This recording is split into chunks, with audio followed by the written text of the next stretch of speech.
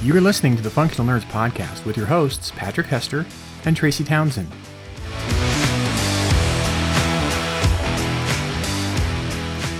Welcome back, friends. Please make sure your pod seat and tray table are in their full upright and locked position. The airlock has been sealed and docking clamps have been released for an on-time departure to the Functional Nerdverse.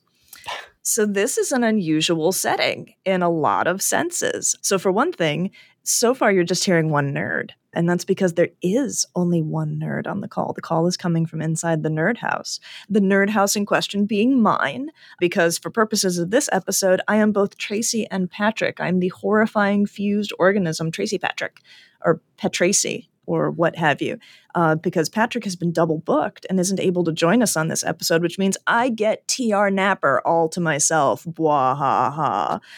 I hope that doesn't sound as distressing as it probably does sound, TR Napper. Welcome aboard. Thank you, but there's two nerds on the recording. You know what? Yeah, that was quite insensitive of me. I shouldn't take your identity away from you. So yeah. I'm a giant nerd, man. Well, I mean, it's more or less kind of the qualifications for being invited aboard. No, it's great to be here. Thank you, Tracy. Oh yeah, I one of my favorite things about booking different people on the podcast is that it happens so many different ways. I mean, obviously publicists reach out to us with requests and things, and sometimes we're really excited to honor them. Sometimes we have friends in the industry or other creatives who we reach out to who we're just like, we haven't heard from you in a while. Come on over, hang out with us.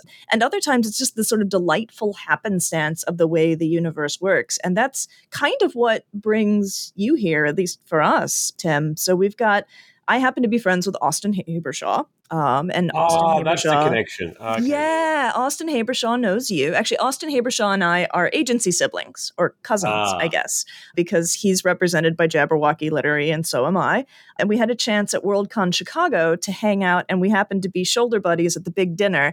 And so we spent the entire night chatting each other up, and it was great. And so talking about things and eating absolutely ridiculous Chicago pizza.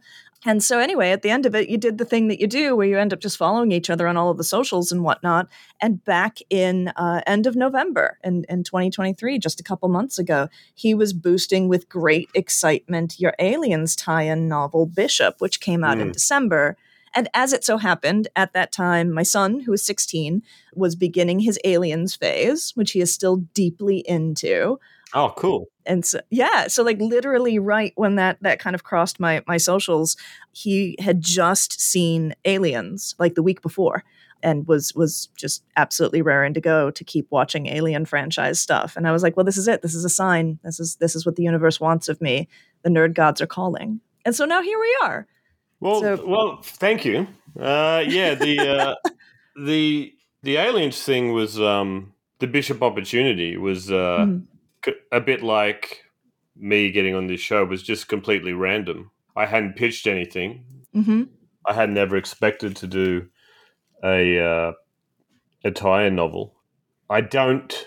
The book's out now, so I can confess this. I didn't actually read that many tie-in novels ever, but coincidentally, and maybe this was the universe giving me a sign. One of the very, very few tie-in novels I ever read was Aliens tie-in, the Alan Dean Foster novelization. Then you were all prepped for it. Yeah. No, I was not. The amount of prep is phenomenal. Oh my God. Was that like a Bible, like a Yes. Thou Shalt Nots and such? Yes, all of that. There was a kind of an encyclopedia, a timeline. There was not quite Thou Shalt Nots, but there was Thou Shalts. Oh, okay. All right. And I'm kind of, because of course it's a big studio IP. Oh, yeah. And so they, I don't know how much I'm allowed to say, but I will say that if you think of the movie Aliens and Alien, certain things are clear that are thematically consistent, and that is giant corporations are evil, for example. Which, as a cyberpunk writer, you can lean into that. Oh, I am completely on board. There's, it has strong female characters, fantastic. High octane action, sure. Gothic horror, fantastic. Oh, but one of the cool things, and this is a perennial for science fiction, is of course through the synthetics, exploring what it means to be human, and what is sentience and what is free will, and what rights do they have and should they have any. So and we had two different if you think of just the first two Aliens film, we had Ash, who was a psychopath, and then Bishop, who's just lovely. Yeah, he's just really quite civilized. In the end. Yeah. So anyway, but I was submitting. It's actually, and it's. I have a novella coming out later this year, which is does involve artificial intelligence, and the novella is called "Ghost of the Neon God." And my agent was submitting that to different publishers, and the Titan in the US said, Titan Books US said, the acquiring editor said, we're not after novellas. But T.R. Napa, he likes artificial intelligence, huh? Does he like the Aliens universe? Because we need someone to write a Bishop novel. To which I said, no, I don't want to write a tie-in novel. And then all my writer friends grabbed me by the scruff of the neck and said, "Are you insane? Write the goddamn book, man." And I said, "Oh, okay." So my friends talked me around, and I wrote it in a fever dream, Tracy, because are you a writer, Tracy? Yeah. I've got a couple books out. Yeah. You got a couple of books out. Okay, I should have done my internet stalking of the hosts. I just read your. I just watched, listened to your show, I should say. Yeah. So how long does it take you to write a book? Oh God. So I happen to have a couple books in a deal when I was doing my books, and so the first one, as happens with the book that no one knows you exist, no one wants it. There's no contract anywhere. You don't have an agent. You don't have anything. I spent about 2 years working on it on the whole, and then the second one I had to sort of whip round in a little less than a year and get business done on that. Yeah. Okay. Yeah. So that seems. I don't know what you think, but that seems like you're in the fat part of the curve for writers' productivity in terms of turning out a book. 1 to 2 years, I feel like science fiction, speculative fiction writers tend to manage that. Yeah. I don't know. Genre what do you folks think? have got to kind of. I think there are absolutely folks in genre, particularly I'm thinking like Seanan McGuire's or whatnot, who just if 4 months go by and she hasn't turned out a new book, everyone's like, is Seanan dead? Like what happened? And so there's that kind of pace. And then, there's quite the other, Brandon Sanderson rolls out of bed and a manuscript falls out of his lap, and it's sort of terrifying. He's just annoying. Right, yeah, door stoppers as well. So, forget the novellas, man. He's just going to go straight for 900 pages that he wrote by accident. Oh, God. But yeah, I remember when I had my first chat with my agent about sort of long-term things, she was talking about, really 6 to 18 months. You kind of have to land the ability to do a manuscript somewhere in that range to kind of stay relevant. Yeah, was what she was talking about. Yeah, well, I'm slow normally, so I probably my median is 3 years. Yeah. And my debut probably took 3 to 5. 36 Streets took 3 to 5. So they come up. One of the reasons I said no was they came along and said, "Do you want to write a Bishop novel?" Which is kind of awesome because it's canon, but it's also, can you write a Bishop novel in 5 months? Oh, well, or 4.5 months. So when I say it was a fever dream, I don't know how I did it, and I don't think I could ever do it again. And because I wasn't, I think it's fair to say that sometimes tie-ins get the reputation of being phoned in. The authors. I'm not denigrating any particular IP. It's just that I know some authors who will get the opportunity. They'll take the check. They'll do a good job, but it's not their own. It's not their own work. It's not a passion project, and I understand that. I understand that 100%. But for me, I'm sort of I'm something of a perfectionist, and I did not want to have my name on something that I wasn't truly proud of. Right. And so I just absolutely destroyed myself over those 5 months Oh, writing that bloody book. But in the end, I was proud of it. Again, I don't know how I did it. I don't think I could do it again. It's like a 90,000 or 100,000 page manuscript. 100,000 page word. 100,000 pages. Oh God. That Oh would really God. Oh no. but no, I was really happy with how it came out, and they did some fabulous art for the cover, and the fans have been pretty. The fans are brutal in Oh no. Like the Aliens. you haven't gone to the Goodreads, have you? Surely not. Dude, okay, well, here's two things. Firstly, Aliens fandom can be brutal. Secondly, I have a Goodreads addiction. I need to go to some sort Okay. of All right. Yeah. Multiple step program. I do. I need a multi-step program where I say I'm TR Napa and I'm a Goodreads addict, and apparently a masochist because I read every single review. Oh my. I have I have a friend who says he just filters out only the 5-star reviews. Interesting. That's probably the best way. Are you I are you a I masochist? I looked at the reviews quite a lot for my first book, and that taught me a valuable lesson. So, I mean, which is not to say it got bad reviews. Like I did pretty well for myself for a first book out and not having the least idea of what I was doing.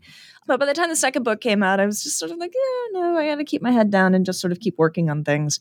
But yeah, no, I think my equivalent for it, because my day job, of course, is that I'm a teacher. So we have student surveys, and the students have the chance to sort of roll up their sleeves and go like, "Well, now's the reckoning," at the end of the semester, and say what they have to say. And so I think to some degree I have a bit of a thicker skin on that than maybe some other people do, because I just literally have to get pummeled by like 100 kids every semester, twice a year, over and over again until apparently I die. So, that seems just, I guess, for some past sins of mine. Just, dude. I don't know how it's just. No, I don't know. I'm assuming some past version of myself did some really nasty shit, and that I'm just kind of slogging it out at this point. But I mean, not to play like armchair psychologist here with you, but the 4 months, 5 months of the absolute sprint to the end on something that you were taking on, for the challenge, for the check, for the opportunity, for all of that. I have to imagine that at some point in there, you had to find something that was going to be the motivator for you to care about, like, really doing the job, not just getting to the end and saying, I'm not ashamed to have my name on this, but to care enough about it, to have the energy to do the extra hours, the extra speed. Oh, absolutely. Absolutely. Oh, yeah. I don't know. So what in the book ended up getting its hooks into you then to make that possible? Well, I mean, what I was going to say is fandom loves the book now. That's what I was. Oh, okay. That was my long preamble. But even as with you, Tracy, like if I get one bad review out of 20, I'm traumatized over the one bad review, and I ignore the 20 good ones. Yeah. Which that's human nature. As for the book, yes, you did the good host thing and directed the conversation to the actual book. No, there's a couple of things that made me want to be proud of it. Aside from work ethic, and that is, I'm writing canon, man. Like this is official now. It's and Aliens is an absolute classic. I love that film. I didn't like the fate of all the survivors in Alien 3. The only survivor we have is that you can credibly bring back is Bishop, because he was deactivated, and if he's deactivated. Well, logically, he can be reactivated. Yeah. So one, I'm creating canon in a universe I really love, and that is, as we briefly mentioned right at the start, isn't a million miles away from the kind of cyberpunk I write. Secondly, I'm the first Australian to be on the cover of an Aliens franchise, so I'm quite proud of that, and I want to do a good job from that perspective. And I get to introduce. See, the thing is, even though you're writing in their IP, and yes, I had to write about Bishop, and yes, I had to write about his creator, Michael Bishop, I kind of got free reign. So I introduced. There's now Australian character is now canon. There's a Vietnamese character, Xuan Nguyen, who's now canon in the universe. I got to put in stuff that's consistent with the Aliens universe, but also within my own set of interests, which is essentially intergalactic imperialism, basically, which is aliens. If you think about the aliens universe, we have these giant, and if you look into the law, it has these giant corporations and powerful transnational entities that are essentially trying to colonize space and are in opposition to each other. So there's 3 or 4 or 5 different imperial powers. It's the industrial end of cyberpunk, just in space. Yeah. Yeah. There's a lot of connections with cyberpunk, I think. I don't think it quite is, but I think that because the initial visionary for Alien and the guy who made Blade Runner is the same creator, I think his vision... In fact, I heard a interview with Ridley Scott where he said he imagined when the crew of the Nostromo came back to Earth after their deep space mission, he imagined them going to the Blade Runner Los Angeles in that film. So I think aesthetically there's some good connections there, and more than that, there's some other aspects with synthetics and so forth, and giant evil corporations, of course. So there's quite a few links. So I have had hardcore Aliens fans read Bishop, go on to my work, and then say, "Oh, this is how I imagined Earth to be in the Aliens universe." Not deliberate. That's actually really cool. Yeah, no, it's really cool. It's cool for me. It's really cool for the reader because they get this gritty, dark, neon-drenched Earth where it feels not beyond the realm of possibility that this is in the same universe as Aliens. Though, of course, there's no aliens there's no xenomorphs in my work. That was really cool. So the universe, I don't know. It's been tugging away at all the factors that ended up bringing you onto the Functional Nerds, because the other things, of course, that I do in my life as a teacher is I get away with teaching a speculative fiction course and getting paid money for it. So that's grand. Yeah, for real. And this week in class, my students were reading Cyberpunk and talking about it, which actually was 1000% just a coincidence of the scheduling for my semester. And then when I was looking through my notes for you, I was like, well, hot damn, that sure turned out. And as I was sort of thinking about having a conversation with you, since you've been kind of marinating in the world of your creative vision for hard-boiled cyberpunk for quite some time now, I was thinking about it in terms of, William Gibson a long time ago, not even recently, like 20 odd years ago, kind of declared what he and Bruce Sterling always called the movement of cyberpunk. He declared the movement dead. And it is clear that you've decided that Dad was wrong. The movement's not dead, or something new has sort of come birthed out of it. And I guess I'm really interested in, from the perspective of someone writing in 2023, 2024, and on into the future, especially in a world where it seems as if the gap between the cyberpunk near futures that have been sort of described to us since the early 80s and where we live now is getting smaller and smaller all the time. For you, what's the draw? Like, what do you feel like cyberpunk has to offer for you and for your readers now creatively? That's this is where I need to be. Yeah, I mean, cyberpunk is often declared dead, but it's yet ironically, it's in some ways the most relevant subgenre because we're living in a cyberpunk present. A lot of the things imagined in cyberpunk has come to pass, whether it's surveillance capitalism, whether it's deep fakes run by the Russian state in a psychological warfare operation, whether it's staggering inequality, whether it's the decline of the state, the power of giant corporations, the way we are monitored and manipulated by a surveillance device that we carry around everywhere in our pockets willingly. There are so many cyberpunk. Every day I'm confronted with our cyberpunk present, but why should we talk about it then? It's interesting. William Gibson also said, I was just listening to an interview with him the other day, and he said, cyberpunk is a retrofuturism. So it's how we imagine the future in the 80s. And then he said, but it's a retrofuturism that came true. Which was an interesting take. I think for me, why is cyberpunk relevant? Well, I think it's relevant because cyberpunk is about modernity. And so I think it's actually if you want to think of it in a slightly different way, is science fiction noir. So it runs through, if you look at the history of hard-boiled fiction and then neo-noir and then tech-noir, which is cyberpunk, what we're talking about is back then it was capitalism and the dark city. So if you look back at the hard-boiled fiction of Dashiell Hammett, I'm not going to do a history lesson, but I wouldn't mind if you did, but sure, yeah. Very briefly, he was talking about the alienation, the atomization of the dark city, and the dark city in a way being a character on its own. And he was thinking about societies that were fundamentally corrupt, and where nothing could be changed. So what he had is a hard-boiled hero who was made cynical by this world, but would never bow to these forces. Couldn't change the world, unlike some science fiction and fiction would have you believe. These forces can't really be changed, but the spark of individual resistance can always be there. So how is that relevant now?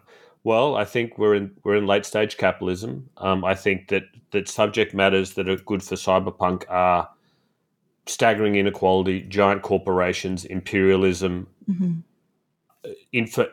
technology used to manipulate and control and dehumanize us. All these things are more relevant than ever.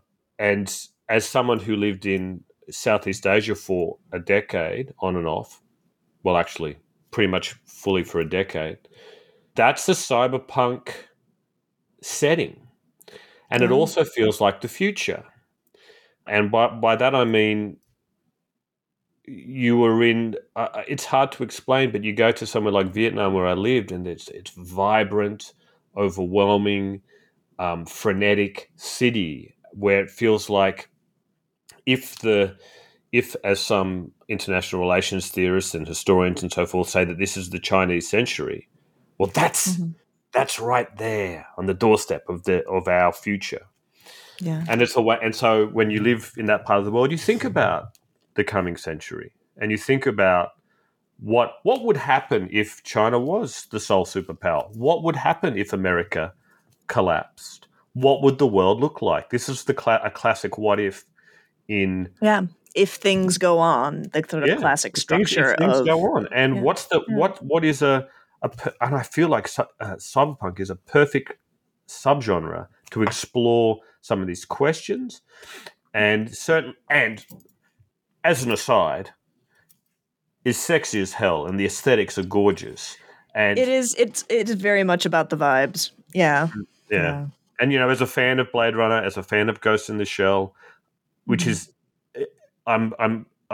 it's a very those were very influential movies on me. Partly because they are, especially Ghost in the Shell, it's exciting and has many iconic action scenes, but it also, for both of them, they're quite existential and philosophical at the same time. No, there's this really strong interiority to it. Like they're these characters who have authentic anxiety about who they are and what they're for and where do they fit in, and is their justice in what they're doing, and those are fundamentally very capital L literary kind of contemplations and questions. Yeah. And so I think you can play a double game with cyberpunk, Tracy. I think you can. What I strive for, I don't know if I ever reach it, but what I strive for is, so on the one hand, you have something that's thrilling and mind-bending and makes you want to turn the page, and maybe every now and again makes you go, whoa, that's cool, on the one hand. But then you get to the end of the book and you put it down, and the double game is the reader thinks. The reader's like, oh, damn it. I was propelled through that book, but now I'm thinking. Now I'm thinking about this culture. Now I'm thinking about this history. Now I'm thinking about this theme. And I think the very best any genre can do this, but I think cyberpunk, it's very good at playing a double game if you nail it on these deeper philosophical questions, but also something that is entertaining is not the word, but I use the word thrilling. That can be thrilling to be immersed in. Yeah, and I think to some extent it you talk about it as a double game. It's almost a little bit of a sleight of hand trick of sorts, where the reader thinks that they've sort of plugged into this narrative because it's all kind of like eyeball kicks of kinetic energy and aesthetics and dramatic tensions and all of that sort of stuff, and people with wired reflexes and implants and stuff like that. And then you realize once you set the book aside, as you were describing, that the thing that gets under your skin isn't the cybernetics, it's the ideas. It's the kind of creeping sense of this being strikingly near to a reality we're already in. Yeah. Yeah. Which is probably why, I was attracted to it because I loved it anyway, but also because, as I alluded to, I lived in Southeast Asia for a decade because I was an aid worker. Yeah. So running poverty alleviation programs in some of the poorest areas on earth. And so what William Gibson also, one of his famous sayings is, the future is already here. It's just not very evenly distributed.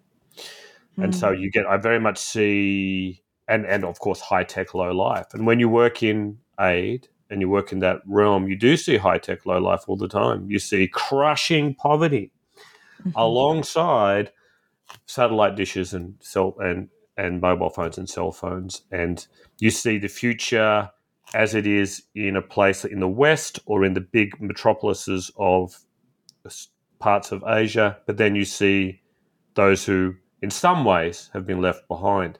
So it's it kind of, if you could take all my personal interests and mush them together, it would probably be cyberpunk. So you're in the right business. How many of us get to say that? Yeah, yeah. But are we in the right? We've all got day jobs, Tracy. I mean, we've got one foot in the right business in any case. Yeah, that's true. I was thinking about it also in terms of, I don't know, I get a little bit discomfited at the idea that science fiction is like purpose driven, in the sense of like it is meant to teach us a thing or do this thing or do whatever. And that's partly just because I think the part of me that is always and forever a teacher is like, no, sometimes books are just books, man. You just gotta do the book thing. But I do think a lot about that meme that you've probably seen circulated around the internet tons, and it took up a lot of viral energy all over again after Elon Musk was, talking Neuralink again recently. That whole Torment Nexus meme, the one that runs. Yeah, for those who don't know what I'm referring to here, it's Alex Blackman is usually credited with it. It's like a screenshot of a tweet from a couple years back that he did back when X was still Twitter. It says, "Sci-fi author, in my book, I invented the Torment Nexus as a cautionary tale. Tech company, at long last, we have created the Torment Nexus from the classic sci-fi novel, Don't Create the Torment Nexus." And, I get my preamble there that I had a moment ago is sort of like, I get a little bit squicky at the idea of like the purpose of science fiction is to warn us of things or predict things or, to kind of try and chunk it into these like roles. But I do think that in a sense, cyberpunk has something to offer us as a kind of warning. Like it's not exactly a Luddite version of telling the tales of the future, but it is at the same time as it's very facile with imagining what technology can do, it's highly skeptical of it. Yeah, no, and I'm with you. I'm not for, I think, how can I put this? I don't go into a book saying, this is the message. I go in because there's a great story to write, And I think I do, of course we read to escape, but your last guest that certainly it's on your list. I don't know if you might have had another one in between, was, I think he's pronounced Wole. Is that how you pronounce his name? Or Wole? Yeah. Talabi, Wole Talabi. Yeah. So he was talking about, he reads to have his mind blown. I'm paraphrasing. He reads to see new points of view and have a new experience and to see things he's never seen before and feel things. I'm the same. That's my kind of that's the juice, when I always want to be blown away, and I always want to, and so there's different ways to do that. So I kind of want to give that to the reader, but that's not being didactic, and that's not, this is the message. For me, I think one of the important things about what literature can do is create a complex world with complex and nuanced characters. And so yes, of course, there's themes, but it's not beating you over the head themes. And that's, I suppose, why I quite like another thing about cyberpunk is we have these characters that are almost too human. They're so fundamentally flawed in different ways, and they're not always likable, but they are hopefully explicable and understandable, and we understand what they're doing and where they're going. I went off on a tangent, but you had a different. Well, one of the things that I was thinking about, since we're kind of talking about what you want to offer the readers and what you want to give these characters who are, they feel textured, they feel three-dimensional to us, that you've got a lot to offer readers coming up here in 2024, in June and September as well. So I want to make sure that we make some space, since we've done good service by Aliens over here. I want to make sure that we make space to talk about Ghost of Neon God and the Escherman, because although you are the first to own on your website that it gives the illusion of insane looking productivity, it's still a hell of a lot of work. No, it's a huge amount of work. Yeah. So for your listeners, what Trace is referring to is the fact that I wrote an article on my website saying I look productive, but actually the Escherman I began in 2014 and Ghost of the Neon God I began in 2017. Mm-hmm. They just happened to come together at the same. They just happened to be sold at the same time, and for me, in the writer sense, to really nail them down at around the same time. Weird feast and famine thing that publishing does. Yeah, it does, and it's amazing when you're on the inside. How this is a separate discussion, but it's amazing when you're on the inside just how old school and opaque and slow it is. My God. Yeah. Although I tell you what, they did rush. You can see how fast they can work with an IP novel because they bloody rushed Aliens through. Yeah. They got a fire under them there. Yeah, I'd finished that and it was in hardback within a year, which was I guess that's what it feels like to be a big time writer. But anyway, yes, no, I've got two books. I've got a novella and a novel coming out. In June is the novella called Ghost of the Neon God, and then the Escherman is in September. They are all set in the world of 36 Streets, which is my debut. So I've created I spent an enormous amount of time creating a world, and in fact, I started with a short story collection which helped me understand how the world worked. Mm-hmm. And so, once you've built your world, I don't know about you, but you don't want to just go on to the next thing. Get the most you can out of it. Like that was a lot of work. I'm not just going to walk away from that. Yeah, so if someone's read, for my readers who've read my earlier work, they get to see more of that universe. That's fantastic. Yeah. Yeah. And the Escherman takes place 5 years after my debut, 36 Streets, but I consider it standalone. That's set in Macau. Mm-hmm. But the next one, Ghost of the Neon God, set in Australia. Mm-hmm. And so I'm excited about that because all my other work's not set here. All my other work's set in different parts of Southeast Asia or space. So it's good to finally have Australia as a setting for one of my books, and to use the terrible beauty of our landscape as part of the backdrop. Yeah. To use obviously cities that I lived in and that I've loved. It's great to be able to sort of bring the work home in that way. Yeah. Yeah. I mean, I was living in Vietnam when I wrote my debut, and my debut was set in Vietnam. So, so obviously it was a huge influence on me. But setting has always been. I always assumed, Tracy, that setting was a massive influence on every single author. But I listen to author interviews all the time. I'm always curious about the process of other writers. And I think I'm probably impacted by setting more than the average writer. It's really, I can't escape it. Yeah. Whereas I see other writers seem to be, of course you're always influenced by your culture. Of course you are in ways that obvious and in ways that are unconscious. But I think just in terms of a physical location, it's where I'm living is extremely important to me and influences quite heavily my work. What about you? I mean, oh yeah, absolutely. Like I get a little bit obsessive about setting, and I think as a writer, it may be one of the things that people who read my work or who work with me in the process of polishing my work can get a little bit like, okay, can we calm down on the setting details now? Like we don't need all of that. And I'm like, yes, you do. So for me, often the process of writing something and sort of understanding it for me, making it feel lived in, making it feel authentic, starts with almost like overselling the setting. And then there's this process of sort of figuring out how much can I kind of pull back and kind of put back behind the curtain and just, if it's assumed for me, then it's enough for me to make decisions that are going to create a kind of narrative consistency or tonal consistency that where maybe I don't need to advertise all of this stuff, but the fact that some earlier draft of it had it in there is enough to sort of, it got the bug out of me, and I'm able to kind of that's an interesting. Yeah. It's almost a world building thing where sometimes you build the world, and then you put it on the page, and then you figure out how to take it all away and do world building with just a sentence or a reference or a single throwaway line, and it just sets a fire in the imagination of the reader, and suddenly they have a clearer vision of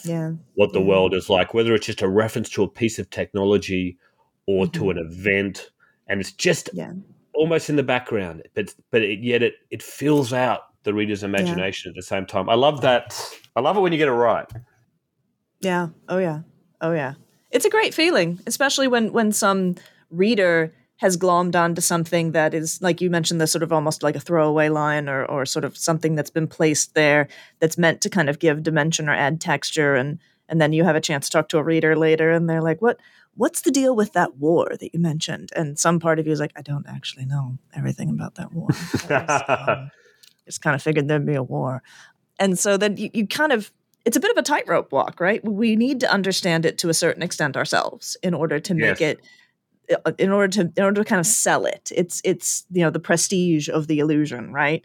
And then there's also just the business of like, we can't, there may not be value in us understanding it too closely because we can't afford to be too hidebound in our original plans. You go ahead, you write some more stuff, you realize, oh wait, this thing that I had envisioned as part of the background of my world is kind of broken. So I guess that's not a thing anymore now. There's a lot of, it's a tug of war with yourself, really. Yeah, no, I mean, I err on the side of huge amounts of detail and knowing it completely, and often even sometimes writing a short story. But I think a good example is in Star Wars, where Luke says, "You fought in the Clone Wars," and then you think to yourself, "Oh, my imagination as a child was like, what are the Clone Wars? Whoa, that's are they fighting against clones? Are they fighting? Like, and then you just kind of have theories with your friend, and then you see the Clone Wars, and you're like, eh." You're like, oh, that's a bit of a letdown. No, that was the Clone Wars. It's better when I didn't know, but it depends. It depends on the execution, of course. Sure. Yeah. That's what I think is an important lesson for especially folks in genre. And I mean, circling back to the whole IP thing, IP can make a certain type of creative working group, especially if a corporate type, very hungry, and they'll see an idea and they're like, yes, we will make more of this. We will take an entire spin-off, right? Make it rain. And sometimes they have to learn those hard lessons. There's a very high midichlorian count to be like, oh, damned if we ever heard about that. I guess we did very briefly in Mandalorian. There was a mention, I think it was like end of season one. What a stupid way to break a mythical construct. I know, right? It'd be like, no, so many imaginations out there. His Jesus mitochondria are very big. He's got, it's just like, what? His what is what now? Like, and so, you've never seen a property back farther away or faster away from a thing. Like they'd set it on fire, and it's that is just as well. Well, on the subject of things maybe we do want to claim, like not things that we're going to run far and fast away from. We should probably do picks of the week.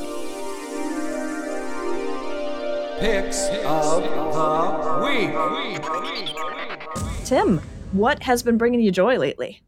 I'm allowed to name a couple of things, aren't I?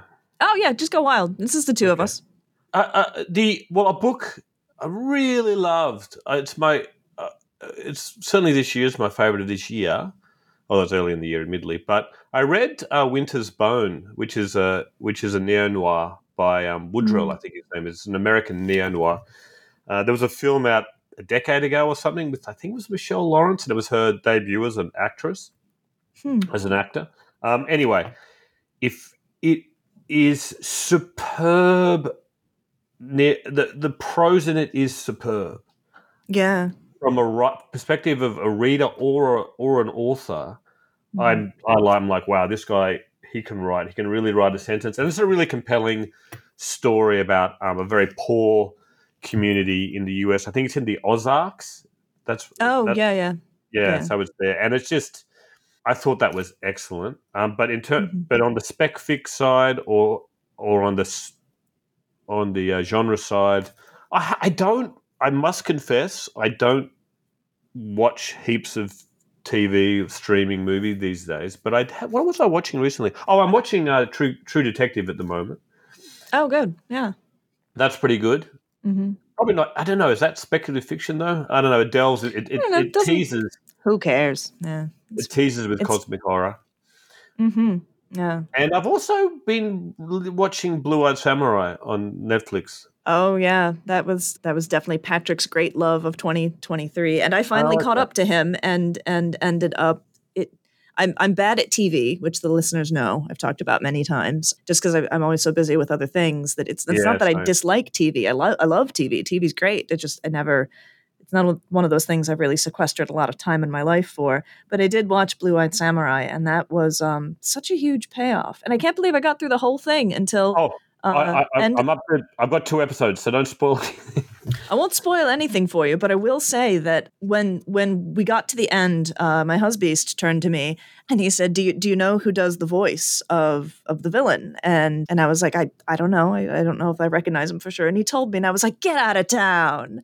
And then I sort of listened back to a couple of the episodes, and I was like, "Hot damn! That is him!" Like that was. It's Kenneth Branagh, right? It's Kenneth Branagh. Yeah, it doesn't sound like him, does it? It just like he's really leaning. He's from Belfast originally, and so I think he's just really leaning into the Irish in a way that the sort of Shakespearean milieu and all of that hasn't really privileged. No, I'm with you, Tracy. I've got writing. I've got I work in the disability sector. Well, I've got 2 young children. And I love reading, but I also consider reading part of my job as a writer. Right. So so my night times set aside for reading. So I actually had to give, and I came to this decision a couple of years ago now. But what had to give was movies and streaming. And so I'm kind of if there's people are all talking about something. And it's people I kind of trust their judgment. I might have a look, but I just ignore the hype train most of the time now because I don't have the time. And one of the things I love is once you get into the reading habit, and it's something we had, certainly for me, I had when I was younger, and that have been, and there's so many distractions and demands on our time now. But once you set aside time, as I do every night, your brain wants it. It wants the book in my hand, and it wants the next story. So I'm just really enjoying reading at the moment. Yeah, no, that's a good craving to nurse right there. Patrick and I have talked about this before. He uses audiobooks differently than I do because he works largely from home. And, being a teacher, I work never at home. Well, that's not true. I actually spend shit tons of time grading at home, but I have quite a commute to get where I teach. And so for me, it's audiobooks all the time because otherwise it's just sort of, an hour each way of kind of dead time. Where I end up getting sucked into other things, and so it becomes a way of making sure that I keep having a relationship with books, and that kind of takes me to my pick of the week. So this is actually an audio. It's not an audio book. It is actually part of the Great Courses. It is a sequence of lectures, and you can get it by way of Audible. And I'm a great fan of it. It runs just shy of 4 hours in total, and it's split up into different segments, 10 lectures. It's called The Science of Sci-Fi, from warp speed to interstellar travel. Oh, And I'm cool. on probably my fourth or fifth listen through it. It's by this absolutely magnetic, funny, interesting professor of physics named Erin McDonald. And she does a really wonderful job because one of the things that she does as a sort of side hustle, we're all side hustles these days, it seems like, is she does consulting work with TV production studios and movie production studios when they are trying to do science fictional stuff and they want to have some idea if they're in the ballpark of bullshit or possibility. And so she does consultations with showrunners and scriptwriters and things like that. And so based on her knowledge of that kind of behind the scenes world and her actual practical knowledge of physics, she does this really fun sequence of lectures that covers everything from, well, like the title says, from warp speed to interstellar travel and time travel and relativity and all sorts of fun stuff. And she's always grounding it in really specific examples, whether it's from something kind of tongue-in-cheek like Galaxy Quest to something that's more familiar and kind of canonical, like things in Star Trek, for instance. She'll refer to Battlestar Galactica. She'll talk about Mass Effect. She'll kind of frame things in terms of stuff that's part of the larger genre vocabulary, and always kind of keeps winding us back to, how does this actually work? If it doesn't work, in what ways is it related to ideas that do work? And so whether you are the sort of person who slept your way through high school science classes or really dug them or not, it's a really interesting take on what are the things that get us excited about and create these kind of like narrative possibilities in futurism, and to what extent are they grounded in things that kind of are plausible or just interesting extrapolations of things that are plausible. So I always listen to it like every year right before I go back into teaching my speculative fiction class. And so I'm on like my fourth or fifth listen through of it. It's a great favorite of mine and well worth the time. And since it's all these little segmented like half-hour lectures, it's really easy to kind of jump into and pick up and put down. So highly recommend The Science of Sci-Fi by Erin McDonald, especially if you're into audio approaches to narrative and learning stuff. I am you just reminded me. I had a conversation 2 days ago with a mathematician, and he's a pure mathematician at the Australian National University. A really interesting guy. Anyway, I was asking him about. I've been talking about cyberpunk and aliens for 50 minutes, but I'm working on a fantasy novel at the moment. Oh, cool. But I said to him, mate, I wanna have maths in this fantasy realm, but all math treatises are banned. But I want to have a character look at a mathematical textbook, and I want her to implement it in a way that feels like magic, right?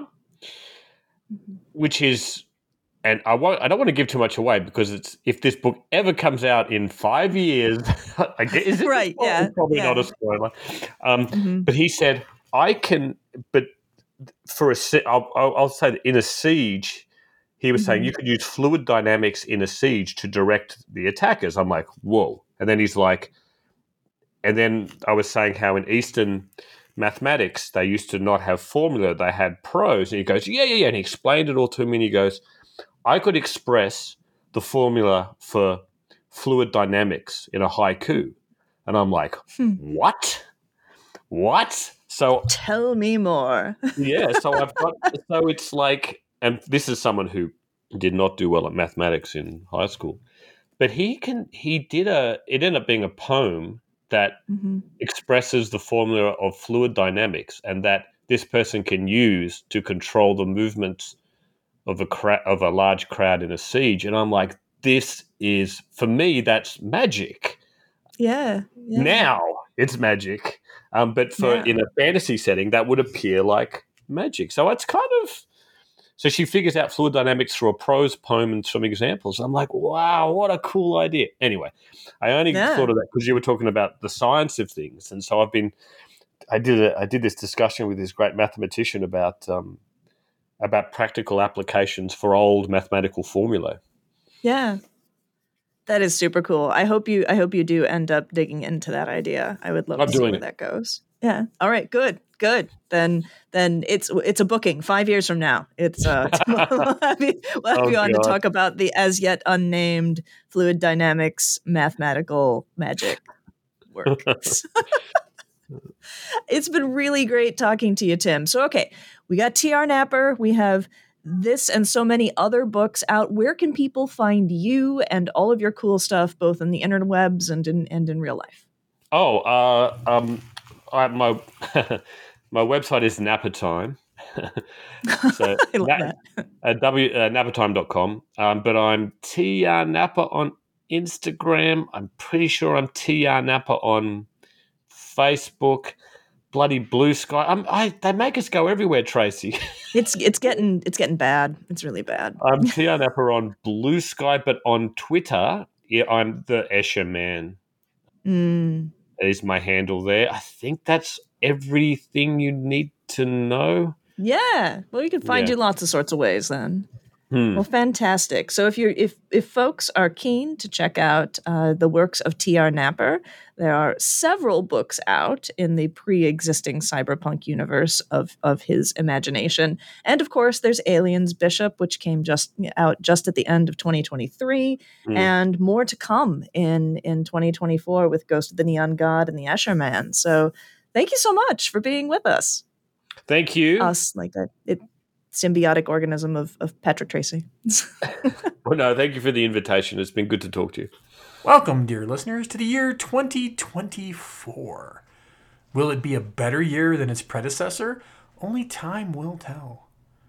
My new dual monitor mount thingy for my desk toppled over and sent my coffee cup over the edge, splashing coffee all over my desk, my clothes, the carpeted floor beneath my feet. Looking a lot like 2023 there, 2024. Hey, have you ever heard of Beyond the Trope? They've got a podcast just like we do, only they have announced it will be ending on their 10th anniversary, which makes me sad. But Giles and Michelle have planned to go out with a bang-up list of guests you won't want to miss. So go check them out, Beyond the Trope. Also, I win. Also, for us, don't forget to share this episode with your own friends, and if you haven't already done so, check out our Patreon over at patreon.com/functionalnerds. If you like what we do, feel free to toss us a couple of bucks a month to help pay the bills. Also, like us, or give us a star or a review on your preferred podcast platform, wherever you're grabbing episodes from or streaming. It helps, and we appreciate it. Now, did you know that in the 1960s, the CIA tried using cats to gather intel on the Kremlin and Soviet embassies? They equipped the cats with battery-operated microphones and antenna to record data. I wonder how that turned out. Mr. Carpiers. You got it right. How about that? Yeah. You can call me Cannoli Joe. If you've never listened to the podcast, there's two different styles here. There's Tracy, who does prep work and comes up with some very thoughtful questions, and then squirrel. Oh, for God's sake, Patrick Louise. Hello, Patrick. It is I, Clayface. Okay, that's probably a good enough signal. When someone comes up to me and says, "Hey, I really love what you do," I'm like, "I'm sorry, do you know who I like? I think you have me confused with someone else." The whiz bang and the gosh wow and the sense of wonder stuff. My favorite thing about time travel is I actually had a time travel joke for you guys, but you didn't like it. I'm so excited.